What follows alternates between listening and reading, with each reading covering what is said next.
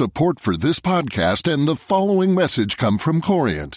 Corient provides wealth management services centered around you. As one of the largest integrated fee-only registered investment advisors in the U.S., Corient has experienced teams who can craft custom solutions designed to help you reach your financial goals, no matter how complex. Real wealth requires real solutions. Connect with a wealth advisor today at Corient.com. That's Corient.com. The FT. Welcome to this edition of World Weekly with me, Gideon Rachman. Today we look at Egypt. The army's efforts to clear supporters of the Muslim Brotherhood from camps around Cairo has led to hundreds of deaths and a deepening political crisis. So what is the future for Egypt? And how is the rest of the world likely to react? Joining me on the line from Cairo is our correspondent there, Heber Salah. And also on the line from the Middle East is David Gardner, our senior international affairs commentator. Heber first. It's the day after this terrible bloodshed in Cairo. You've been around the city this morning. What's the situation now? Has the shooting stopped? And do we have a sense of how big the toll is? We still don't have a sense of how big the toll is. The shooting has stopped, but the unrest has not. This morning I went to a mosque not far from the site of the largest of the two protest camps that were dismantled yesterday by the security services. There were something like 250 bodies laid on the floor in the mosque. There were grieving relatives, people coming to identify their relations. Many of the bodies were still unidentified, and an atmosphere of anger and deep sorrow. We don't really know if those 250 are in the official death toll.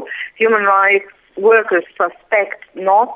The death toll, the official death toll, is 525 around the country because there was a lot of violence outside Cairo and outside the campsites yesterday. So we're looking potentially at an additional 250 bodies on top of the official death toll, which we don't even know whether it's accurate or not.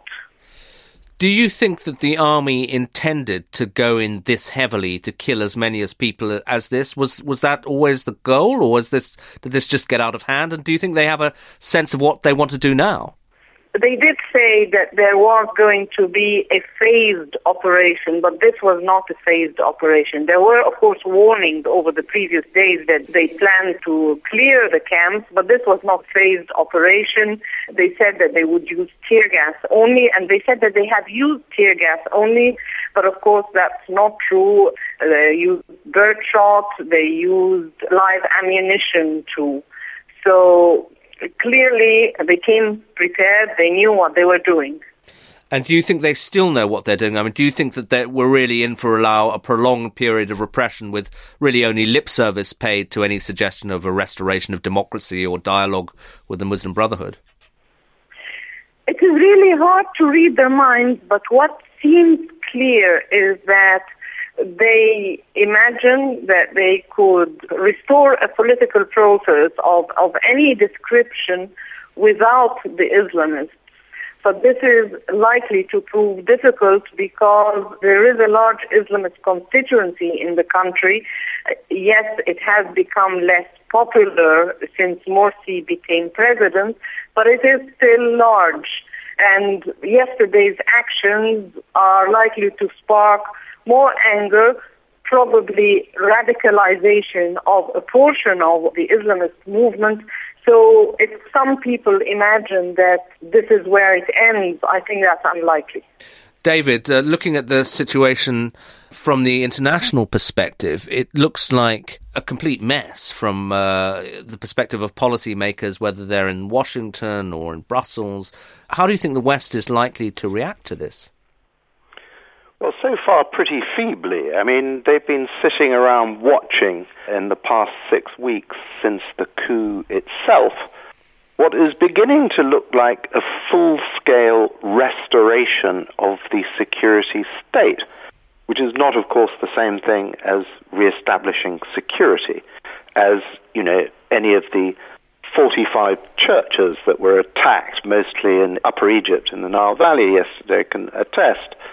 not the same thing at all. But step by step, at the same time that the Americans, for reasons we know, refused to call a coup a coup, first of all, it was a coup. Secondly, the Interior Minister, in effect, resurrects the most fearsome secret police organization of the old order, the State Security Agency, Aman al-Dawla, albeit its elements rather than its name.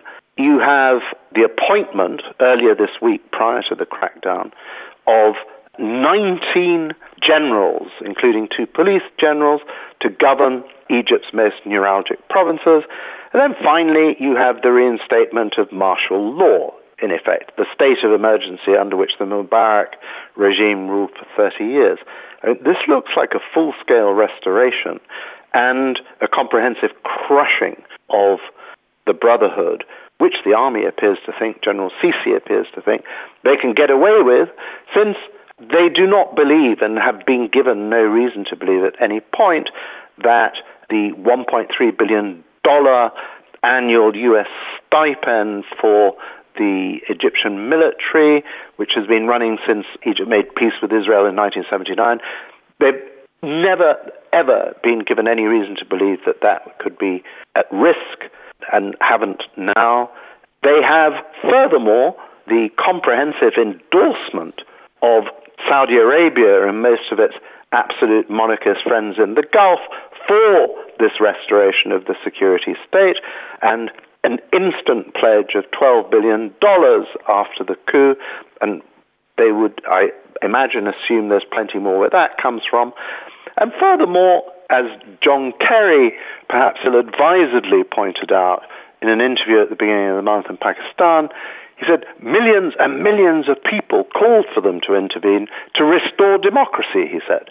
And I think General Sisi senses this popular support, which is fickle, we know, and it's substantiated in the polls and so on. And meanwhile, Mohammed al-Baradei apart, a lot of liberal, secular, leftish people seem to be behind this. So in those circumstances, what can the US, which purportedly has leverage, much less the EU, which thought it had a deal on the transition, materially do? Okay, and where does this then leave any attempt to have a sort of coherent approach to the whole, what we used to call the Arab Spring? I suspect we're going to stop calling it that, but the whole tumult in the Middle East, because you have the West, at least rhetorically, calling for the end of the Assad regime in Syria, backing the rebels there, and yet arguably what the Egyptian generals have just done is on a small scale what President Assad's been doing, using violence to crush an Islamist-tinged opposition. No, indeed. I mean, not for nothing, immediately after the coup, did you see Bashar al-Assad all but doing a sort of war dance on the Muslim Brotherhood's grave. Delighted he was. He thought, you see, I've been right from the beginning. I think, first of all, it was ill-advised to consider it an Arab Spring, rather a second Arab awakening, which, at a minimum, would take 10 years, more probably at least a generation to play itself out. I mean, 10 years perhaps for relatively unproblematic countries with, fewer internal problems. It was always unrealistic to think somehow that these countries would slip from essentially Western-backed dictatorships into Jeffersonian democracy in some seamless way. Of course, that was never going to happen. I, by no means, would write it off. I think the interesting, if tragic thing that has happened is that whereas it was perfectly predictable that with the fall of these regimes, which had prohibited all organized political activity, but couldn't ban the activities of the mosque, it was perfectly predictable, therefore, that it would be Islamist organizations at or near the center of the stage. What was not, at least to me, predictable, and is really, truly remarkable, is the very short time in which these organizations, typified by the Brotherhood in Egypt, I mean, the mothership, as it were, have crashed and burned. In 1 year, the Muslim Brotherhood in Egypt spectacularly self-destructed. That, I think, is extraordinarily remarkable. I think to all the actors concerned, I don't think anybody anticipated that.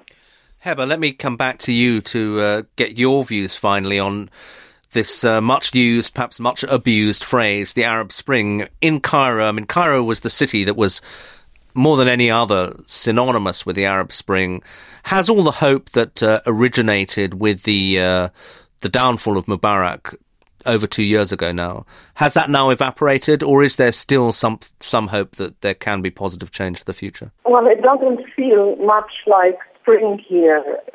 Yeah, this is a very bad moment. It is difficult to say if the hope has evaporated. I think the hope has not evaporated.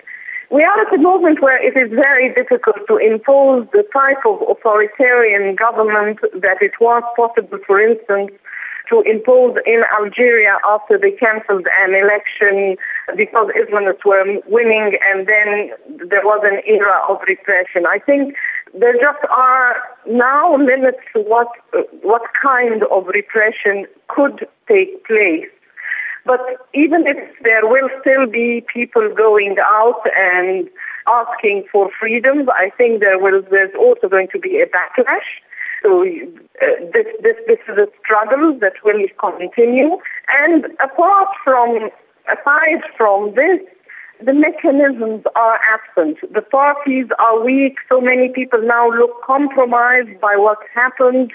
It will take some time to recover from this. In the meantime, the economy is bad and is not going to improve if there is instability. This will limit the government's ability to repress, but it will also keep people on the defensive.